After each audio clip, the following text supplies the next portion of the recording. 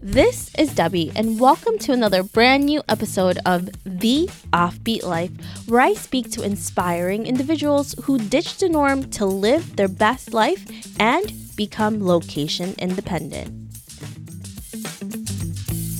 I am so psyched to share with you this week's episode with my incredible guest, Tarajia Morrell, who is a travel food writer.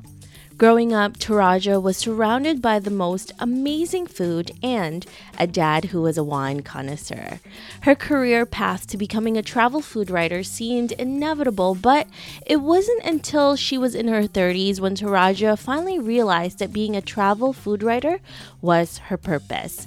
On this episode, Tarajia discusses how she's able to create a location-independent lifestyle as a travel food writer, her struggles as an actor, how to deal with personal loss, and finally believing that she deserves personal success by following her passion. Today, Tarajia is a consultant and a freelance travel food writer for the Wall Street Journal magazine, Refinery 29, Condé Nast Traveler, Food and Wine magazine, as well as a partner of the incredible restaurant Meta in New York City. Thank you so much, Tarajia, for having me in your lovely home. This is beautiful and gorgeous. Can you tell me the gap of your story and why you live an offbeat life? Well, thank you for chatting with me. I'm so happy to talk to you. I feel like I've always lived a little bit of an offbeat life. Even when I was a kid, I was a dreamer and was very much living in sort of my imagination as much as I was living in the world. And I think that the more I tried to fit in to what is theoretically the norm, a job at which you sit at the same desk every day and you have health insurance, et cetera, the less I felt like an authentic expression of myself. And I felt that I was doing myself a disservice and not using parts of myself that were just gifts and that they needed to be used in order for me to feel good about myself. And so I've done many things and I've changed tacks several times in major ways. And I've just realized that I am not meant to stick in one lane. And I prefer to be able to swerve, ideally with thought and awareness. But I like to have options and I like to use the things that I love and consider in different forms. Can you tell me what kind of different things that you ventured on before you got to where you are today? I was an actor in my 20s. I started acting when I was about 20, 21. And I really pursued it very seriously. I was in, class the entire time and studying, and I was in a really wonderful play at the very beginning of, I think, 2003 with Sigourney Weaver and John Lithgow. And it was a great beginning to what was ultimately not such a great career, in quotes, if that's what you can call, struggling and auditioning and kind of trying to find success in a way that is very elusive. Eventually, I realized that life was not for me, and I wanted to be a little bit more in control of my destiny than I felt as an actor. And I experienced a very intense personal tragedy. I lost someone extremely dear to me, and kind of had a year in which I was doing something totally analogous and didn't necessarily know where it was going to take me, if anywhere, and didn't know what I was going to do next, and felt terrible about myself, and had no idea what my place in the world was, and also felt quite concerned about the world in general, and was grieving. And then when I was 31, something in me kind of said, turn back to food. And I grew up in the food and wine world in this very space. It had never occurred to me to make it my professional life. I really wanted to pivot away from that. But I had this instinct at the same time that there would be something soul sustaining in returning to food in some capacity. And so I had never gone to acting school per se. I'd always been in classes, but I always felt a bit insecure compared to my friends who had gone to acting school. So I I thought, okay, if I'm going to turn toward food, I'm going to go to school. I'm going to learn how to do this. I'm going to really get serious and feel like I have an arsenal of information and skills that I can apply to whatever this becomes. I don't know what it's going to become. So I decided to go to cooking school, or at least take a 4-month class, intensive, and see if I wanted to then continue that on to, I think it was a year program. It might have been even longer. So I took a 4-month class at the French Culinary Institute and was so inspired by just the process of learning and working with my hands and learning the mother sauces and how to, fillet a fish or break down, a bird or whatever, that I just started writing about it. And I had always written for myself, no matter what I was doing in my professional life or while I was in school. I was one of those total nerds who enjoyed writing term papers and even would do it for friends because I enjoyed it. I mean, really pathetic.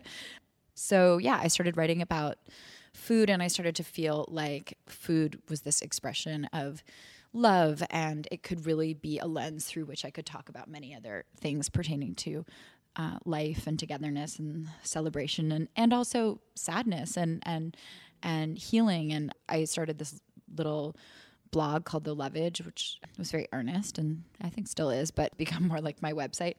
And that was really it. I just started writing for myself, and then I was super lucky and I got a couple opportunities to write professionally. My first interview was for Nowness, and it was with Joël Robuchon, who's like a world-class chef. And I probably asked him 900 questions, and he was so patient. And plus it was sort of half in French and half in English. So yeah. So then, I decided I wanted to be writing professionally about food, but I also had this sort of hangover from having been a struggling actor where I didn't think that I could make a living doing what I loved.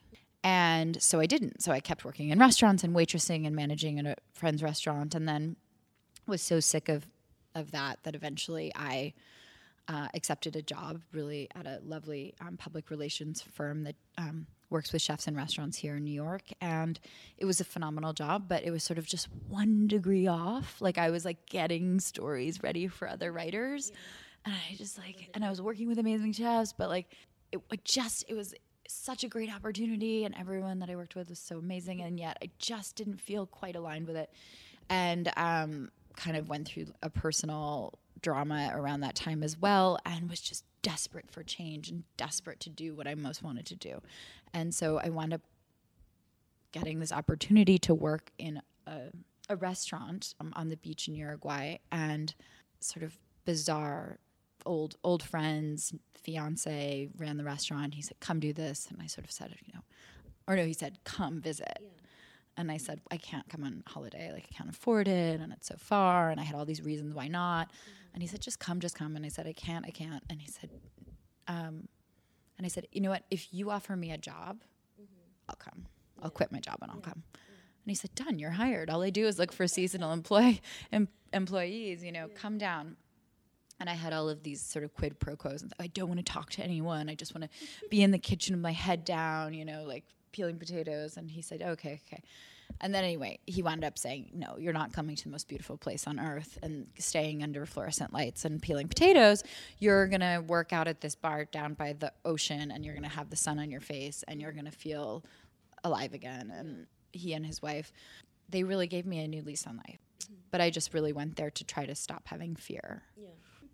It's really interesting that you say that, because a lot of us, we stop ourselves from doing what it is that we really love to do because of fear. Now, I know you mentioned that that's happened to you a few times. That's why you stayed at certain careers or jobs, because you were fearful to do other things. You stayed at the restaurants instead of writing about it and doing that part of it that you really loved because of fear and doubt of your own abilities. How do you take yourself out of that feeling of fear and doubt of yourself and knowing what's going to happen to finally stepping out and actually doing what you want to do? I would like to believe that we all have a certain saturation point where it becomes something we simply can't ignore anymore. And I had gone so far past that. I mean, I was in sort of a perpetual state of agitas and duress and anxiety, and I needed to change everything about my perspective. I didn't have enough faith in myself to make a good decision, to choose the right partner, to do what I wanted to be doing, to believe that I could do what I wanted to be doing.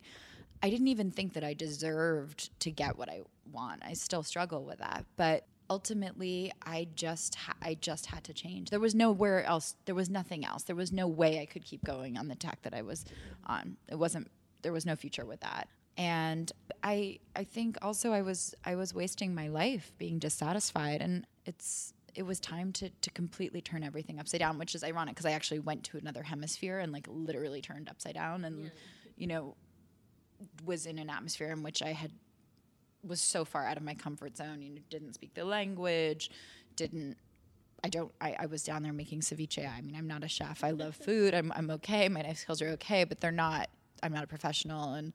And it was a trip, quite literally and figuratively.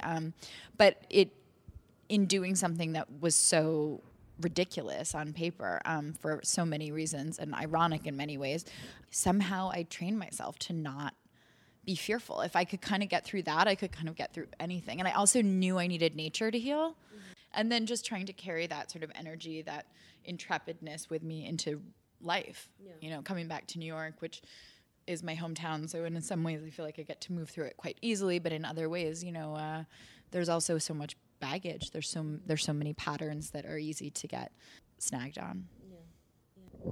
It's really great when you're taken out of your comfort zone and even the environment, right? Because we've talked about this a little bit before, how you live in New York City, you live in a place like this where it's so busy and you tend to forget a lot about yourself and taking care of yourself, and then you go somewhere where it's slower and you can actually smell everything around you. It's nice and fresh. And you can actually enjoy the sun on you, and you get to really relax and enjoy everything that's around you instead of just rushing through everything. So let's go back and talk about your relationship with food, because you mentioned a little bit about your parents and having that relationship. What was that like, and how did it go from you kind of fighting that and then finally giving way to that passion as well for it? I mean, growing up, everything was about meals. Mm-hmm. My little bedroom that, they made out of a closet for me was off the kitchen. And, I would wake up hearing my mom unloading the dishwasher, and, the night before's dinner, kind of beginning the next day again. And my mother is a phenomenal home cook and self-taught. And, my dad would call home usually around late afternoon, early evening, and ask my mom, what's for dinner?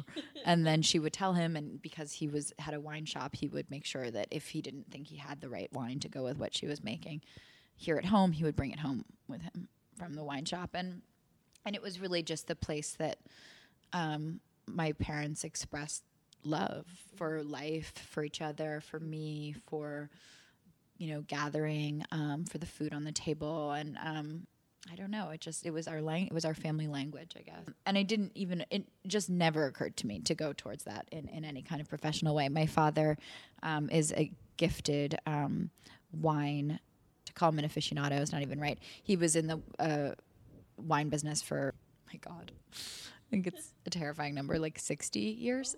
Yeah. So, and followed in the footsteps of his parents, who had started a small wine business in the 1940s, and he took it over in the late 60s and really turned it into something very, very special and renowned. But he, as much as he was passionate about wine, he also dissuaded me from going into the business, because when you own your own business, especially in a city like New York, you are pushing paper. You're behind a desk. Yeah. You're paying. You're doing payroll. You're making sure that your staff is taken care of, and that the bills are paid and the lights are staying on. And you're not necessarily doing the thing that you most love. And that was very clear to him and to me.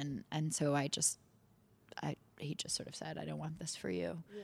And it never occurred to me. And also, I mean, my knowledge of wine is so different to my dad's. I mean, obviously it's lesser, but also it's.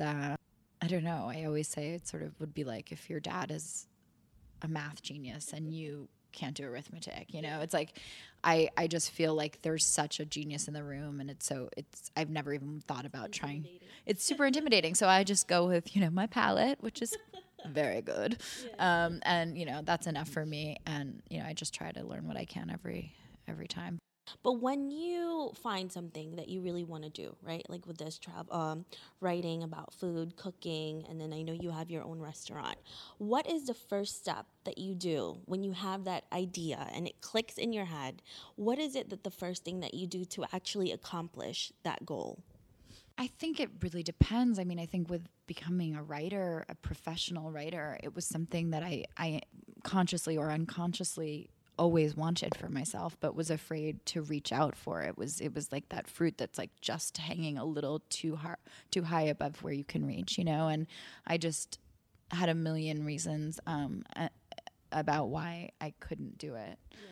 And then, eventually started to think about, well, wait a second. I mean, that person's doing it and that person's doing it, and well, why couldn't I do it? What are the reasons? And I was a bit older, and so maybe I couldn't or wouldn't maybe do some of the things that like it takes to climb the ranks from, graduating college and wanting to become a writer. I just didn't feel like I had that time. I was already in my 30s, and I don't know. It's a bit of luck. It's a bit of being in the right place at the right time and seeing an opportunity to write a story. And then like, honestly, it was like sticking my neck out and like waving my hands and being like, I'm going to do this. Like, give me this opportunity. And I got extremely lucky and got to write a story for WSJ magazine. And that was like, that made people take me seriously, which is crazy that one experience can do that. But it really helped. In terms of other things that have happened, I have to tell you, I don't know that there's rhyme or reason to it. It's like more just being open to something special when it comes along. And honestly, I never thought I would be a part of a restaurant in terms of like a partner in a restaurant in New York. I definitely thought someday I would be a restaurateur, but I assumed it would be in another country or in upstate New York. It never occurred to me to do this in New York. But then Meta came along, and it was a very special project, and there was no question that I was going to say yes to it in whatever capacity I could. So sometimes it's just about being open and letting things come to you. And that's a really magical feeling, like when you're finally operating in kind of a level of openness and trust that the universe is going to provide a little bit. It's amazing what happens when you finally go for what you want, right? And you've done a lot of different things before, and then finally you kind of realize that writing and food is really what you wanted to do, and taking that first step led you here, writing for these incredible magazines, owning your own restaurant. It's pretty amazing what will happen when you just take that first step that you did, which is amazing for most of us because, like we've talked about before, we're so afraid to take that first step. And I think too, once you take that first step, sometimes while you're in that moment, you feel like an imposter, like that imposter syndrome. Totally. I feel like an imposter right now having this conversation, but it also feels authentic, so it's okay. Yeah. It's true. And then you never feel like you're doing it correctly or the right way, because there's always somebody who's done it before, and then you're comparing yourself, and then you really have to remind yourself that you have your own way of doing it, and whatever it is that you're doing is the right way for you, right? Yeah, I mean, I feel so confused 90% of the time about how to go about being a freelance writer, and I literally feel like I have to work, twice as hard, and every story. I mean, to be clear, writing is for me personally, I deeply love it. Writing a story is like a puzzle, and it's like weaving together a narrative. It makes me so happy. I feel so satisfied by it. But it's pretty challenging to make a living that way. That's not really how I make a living. I keep it super sacred, and I don't expect to live off of being a writer.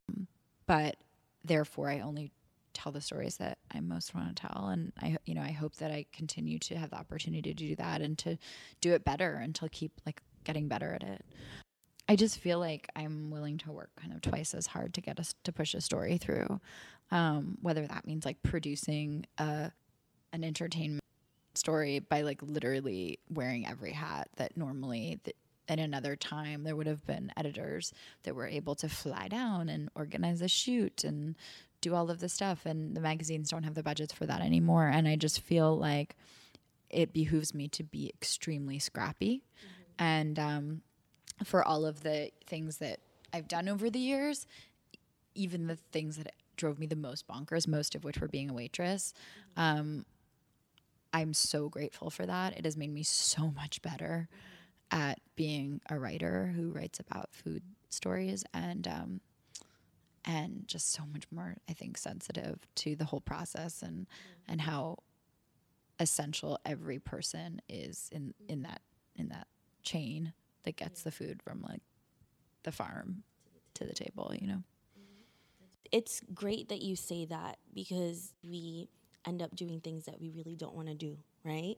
Before whatever it is that we find our passion and our purpose. But I've always thought that there's always a reason for everything, right? And it always has a purpose in our life, right? So like you're saying right now, being a waitress helped you to now really appreciate what you're doing with food and how it's come from farm to table.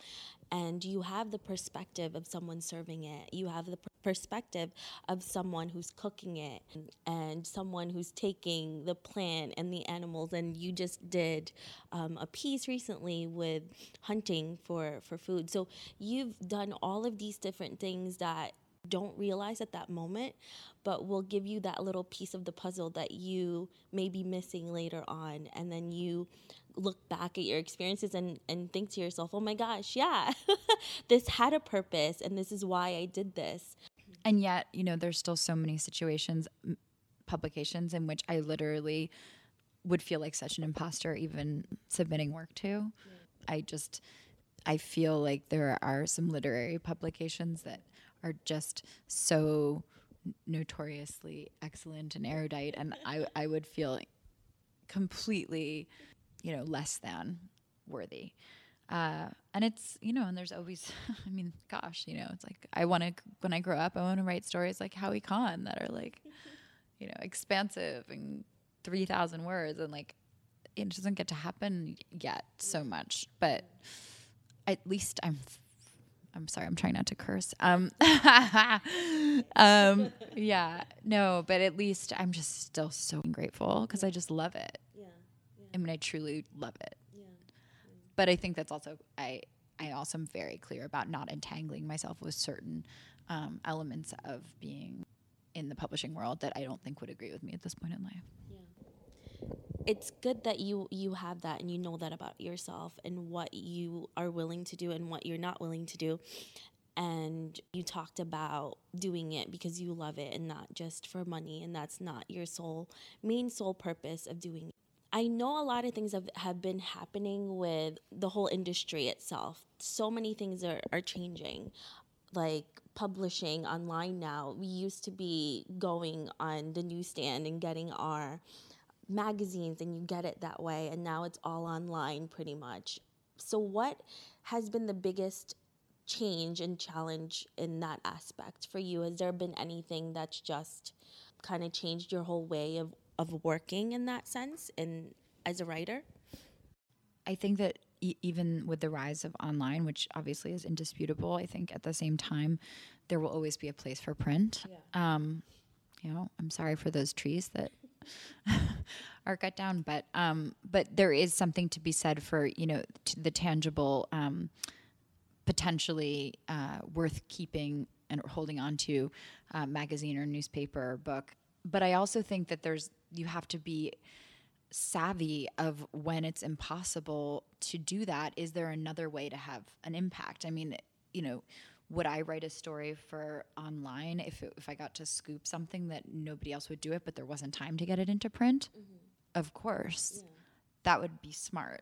You just have to be strategic. I mean, at least I feel like I have to be really strategic. And obviously, I mean, at this point, I try to write in print mostly, but then there's great opportunities to do fun things online. And yeah I'm lucky to have an opportunity like that. especially now with food and travel being so popular, what would you advise someone who wants to get into this business of writing, whether it's food or travel? What should be their first step, or an advice that you could give them that you wish you would have known when you first started? I think it's, it's the old adage, a writer writes, a chef cooks, a traveler travels. You just have to do it. Even if you do start to do it only for yourself and nobody's paying attention. I mean, I honestly don't believe that anyone ever reads my blog, and I'm actually quite relieved about that for the most part.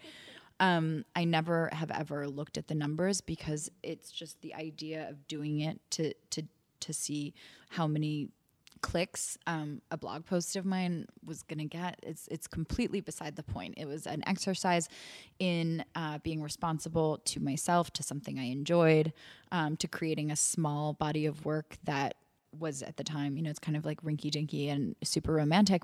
And yet it did get me opportunities for all of its earnestness and, maybe over the top kind of romance. But so I think it's like anything, like roll up your sleeves, get your hands dirty, and be willing, again, be strategic, be willing to do things that you might not get paid from, but will create beautiful work. I mean, that, I had the privilege of writing some really incredible food stories for Grey Magazine, which before, I did that, had no food content whatsoever. And they gave me carte blanche to write the stories I wanted to write. And I worked hard to make them, I think, well-written, nice pieces. And I got some really great subjects, I think, for that.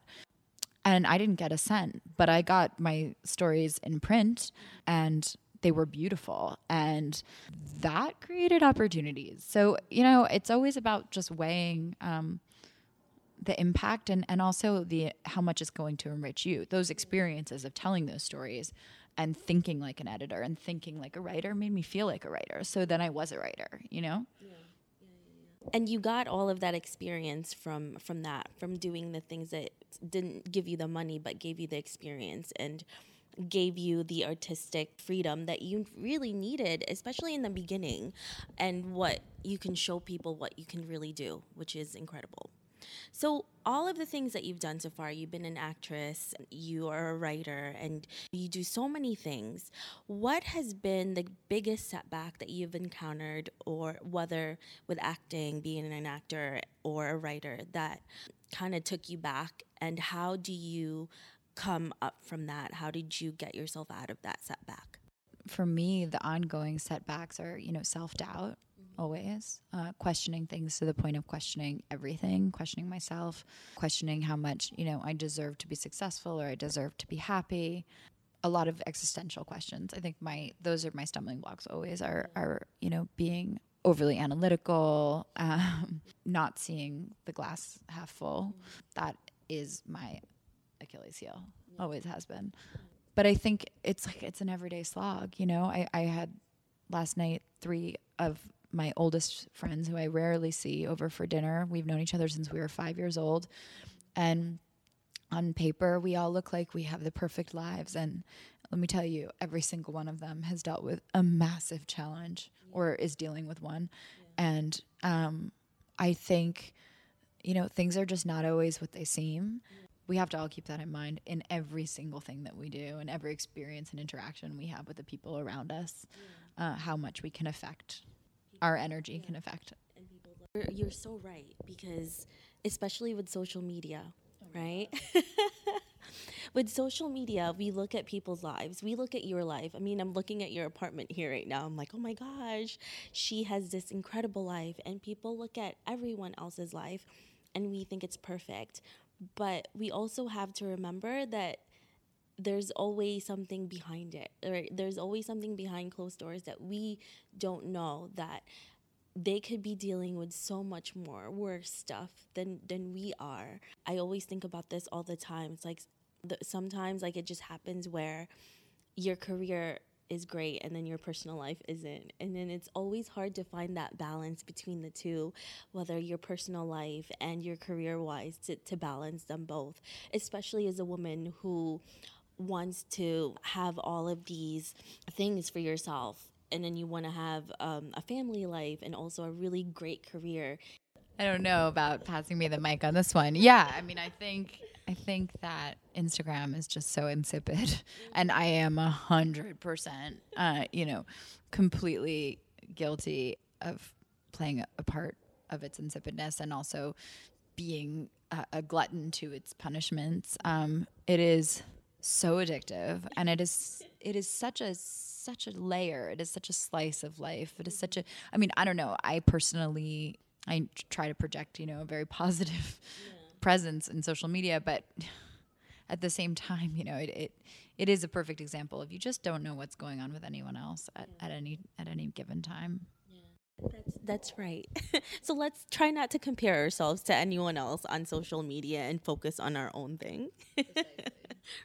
If you can go back to the beginning that you have learned now that you wish you would have learned when you first began. I don't really think, I mean, it's still hard for me to even say my writing career. It's only been 2.5 years that I've been doing what I enjoy. So it doesn't even feel like one can call 2.5 years a career. But I think, it's more life advice, and it's just get out of your own fucking way, stop regurgitating the narrative that you can't do something, because then you won't be able to. It's a self-fulfilling prophecy. And, I just feel like I have spent so much time making excuses for why I couldn't do certain things. And they were my excuses. And I just think that if everyone is the most authentic that they can be, that they probably will be doing things that they enjoy, or things that they would enjoy will come to them. And I also think we're trying to live up to other people's expectations, that we end up stopping ourselves from doing what we love because we're comparing ourselves, like we had talked about before, too much about what other people have already done. But then we also forget that this is the things that they've done, 5, 6, 7, 8, 10 years already. And we can't compare our beginning to somebody's middle. So what is the worst advice that you have ever received from someone? I don't know. I mean, one of the first life lessons that I was taught was a very often repeated phrase by my father. And I think it had a massively negative effect on my outlook. And it would be him telling me, nothing's easy, Tarajia. Nothing's easy. Now, of course, that's true. It does take hard work to do things. But there was this implication that, you would sort of be thwarted at every turn, that that the world was out to get you. Yeah. And I think that's actually not the case. And I think that kind of instilled in me a sort of fearful outlook from the get-go, in which I was afraid of failure, but also afraid of my own potential. And I think that's a massive thing, especially for young people. I think, not wanting to figure out where the ceiling is, because heaven forbid you should know.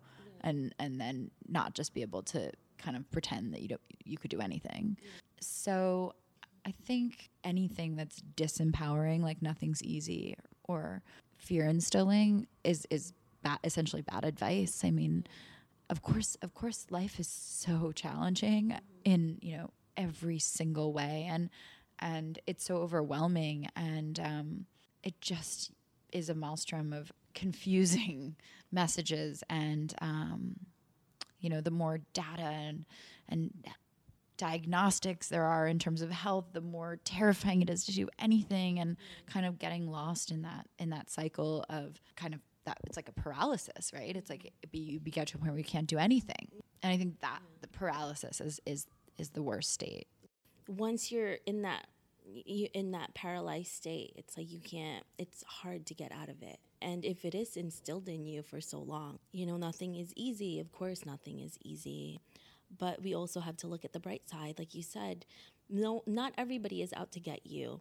And, we met at a party, and I just came up to you and I was like, oh my gosh, you're beautiful. And then you just had this really unique style. And then I told you about my podcast, and then you were just so open to it. And I feel like honestly, 90% of people that you meet, if you just are genuine with them, they'll give you that positivity back. And we shouldn't be afraid to ask for help or ask questions, because normally people are genuinely very helpful for the most part. Not everybody, of course, but for the most part, people are like that. And I'm sure you feel like that with the people that you've worked with. I actually find it much easier to give help than I find it to receive it. I find it really, really hard to ask for help. Yeah, I think that's part of I think it's something I really need to work on. I'm such a, like a solo operator in terms of, okay, I figured this out. I'm going to do this. I'm going to figure it out how to do it by myself. If I have to break my back moving the table, I will do it. I will break my back, but I will move that table, and I think I would, like, my dream in life is like a mentor, like somebody who I could bounce stuff off of, some kind of guidance, support. I can't even fathom what that would feel like. Like, it's like a, some people want a massage. I'm like, no, I don't want a massage. I want a mentor. Like, can somebody please tell me, how I can do better? But yeah, no, I think, I do think that people are generally willing to help. And I feel ridiculous about the idea that, I could ever help people with much. But I do think that, like, the authenticity thing and just encouraging people to take risks and start following a path that feels right to them it's so important. Someone like you, where you definitely took a different path that's not really normal. Being an actor is not usually what most people, I mean, in New York, you're gonna meet struggling more normal struggles. Yeah, but as this struggling actor, as any actor, you are faced with so many rejection. I mean, who wants to go into that willingly? But you did, and a lot of people, do in New York. And then for you to become a writer and doing food and travel, and it's pretty incredible what you've done for yourself, and you're very independent as well. So. That is a nice way of putting what I am. Yeah. I mean, I think that there's obviously a lot of, like, little chapters in between the acting and, being a writer. But ultimately, I think the irony is that often doing the things that aren't a good fit can be really good as springboards to doing the things that are. And sometimes you kind of have to, as I said before, like, hit that saturation point where you're like, okay, there is literally no way forward, so I need to pivot. It was so clear to me that I was not meant to be an actor, but I'm stubborn, so I worked at it for a long time. Yeah. No, I don't think so. You're like, no, I should have left way sooner, and you could have been a writer a lot sooner. No, that's so funny. So, doing all of this stuff and writing, especially when you're just starting out, and even acting or whatever it is, anything that you're starting out with, you don't normally make a lot of money, right? Like, your finances, you're just struggling. So how are you able to continue with your career today, and how did you start? How were you able to finance your lifestyle, and how were you able to finance yourself when you were still struggling to be a writer? That is, like, a question that remains to be answered, and that I may not have the answer to. But as I said, I keep my writing jobs pretty sacred and just do the ones that I really am passionate about. And I make most of my living doing other things as a consultant. And that can look like very different things depending on the project. A year and a half ago, that meant consulting on a restaurant project in a new independent cinema on the Lower East Side called Metrograph, and helping to kind of create a restaurant that was the parallel to the theater itself. And right now I'm consulting on an incredible vodka brand that's called Zerkova One Together. And, never in a million years would I have thought that I would be working on a vodka. But what is so interesting about it is that if you are open to kind of considering something, even if it's a little bit, seems like it's not quite the right fit, I am learning so much because we are building social justice and activism into the brand. And so that, to me, is fascinating. Yeah. A brand that, has a backbone that is intended to help people who need help, who need support, who need to feel like they have a community.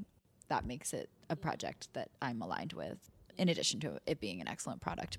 So yeah, I mean, the answer is I'm really, really scrappy, and I'm exhausted a lot, and I don't sleep very well. And, you know, I'm always at my last normal job, one of my bosses said to me when she realized that I wanted to be writing all the time, and she was like, "You're going to need to hustle."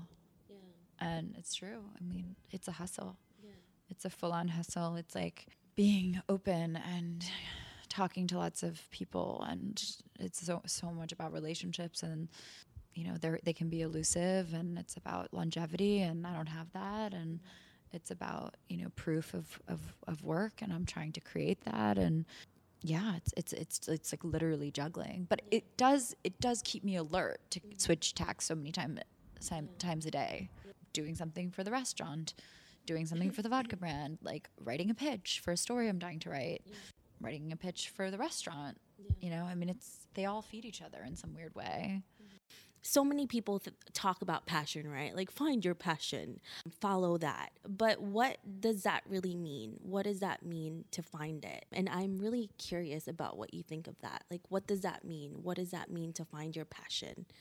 I just enjoy it so much. And I think it's a privilege to wait for the stories or the opportunities that are going to be the most satisfying, and kind of have faith that while I'm, you know, doing my other jobs and paying my rent, that's okay. Something still will come knocking on the door, and I'll have a chance. And you know, that happened recently where a chef that James Lowe, the chef at Lyle's and chef and owner of Lyle's in London, who I admire his food so much. And, you know, a month ago, he was like, "Do you want to come on this trip?" And just, I sort of had that moment where I kind of like had to like step away from my computer. I'm like, ah! You know, I was just like, oh my God, how could this be happening? And it was such an extraordinary and immersive trip. So I think that feeling where you feel like a child and you want to like jump up and down because you have the opportunity to do what you want to do. That's it. I mean, what better proof is there when you become literally giddy? It's actually a really great analogy, but it's like when you feel giddy like a little kid again, that's when you know you're following the right thing, a right path for yourself. That's really true. Right? Because when you feel so happy that it just becomes so contagious and people can see it, and not even that, like, you can feel yourself change, your whole mood, your whole body. You don't want to do anything else, or you're doing something that you enjoy, and then when you find your passion, it's like everything else becomes like second to that. And that's just what you're meant to do, and that's what your passion is, what you wake up every morning to do. Yeah, and I think it's also when you have that feeling, it's like you won't take no for an answer. I know I'm doing this. Yeah. I know I'm writing this story. It's just about everyone else getting on board because I'm doing it. It's occurring. And, you know, and it is, as you said, it's completely contagious. Mm-hmm. And some, you know, I put myself in some pretty weird situations in the name of like telling a story, and, you know, have probably, you know, wasted a fair amount of money in looking for, or putting myself, you know, traveling, thinking there might be a story there, or traveling and knowing I'll find something. And then sure enough, you know, finding something that manifests as a story months or whatever later. I think the hard part is having the guts to do it just that first at the beginning, and having the guts to ask. And like right now, I mean, even this week, I saw an opportunity to write something that maybe another writer might not be able to have the opportunity to write it. And then like stayed up all night, like convincing myself, you can do this, you can do this, you can do this, you can do this, you can do this. And then, you know, like tried to convince the subject matter that I could do this and I should do this. And I'm not sure if he's so convinced, but, you know, it remains to be seen. But so, I mean, it doesn't always work, but that's okay. So what are you working on right now that is really exciting to you? Well, I mean, I'm really excited about the story that is going to come out of this last trip to the UK, which was, you know, going to Scotland with James Lowe and 5 other international chefs while they were shooting and creating 2 nights of dinners from what they shot. So I'm really excited about that story, which is in the works. And then I have another longer format project that I'm excited about too. But it's one of the really like hilarious and frustrating things about being freelance is you just kind of don't know when something's going to pop. So there's really, and they almost without fail, you work on things over a year, kind of laying groundwork for things, and then everything pops at the same time and you're kind of completely overwhelmed and losing your mind. And that just seems to be the nature of the beast and like the way energy works. If our listeners want to know more about you, where can they find you social media wise, your website, things that you've written? Well, my sort of online alter ego and my social media is The Lovage, TheLovage, which is an herb, practically a weed, but a really nice one. And my blog is thelovage.com. It's really become a website where I post my work for other publications and occasionally slide in a little blog post as well.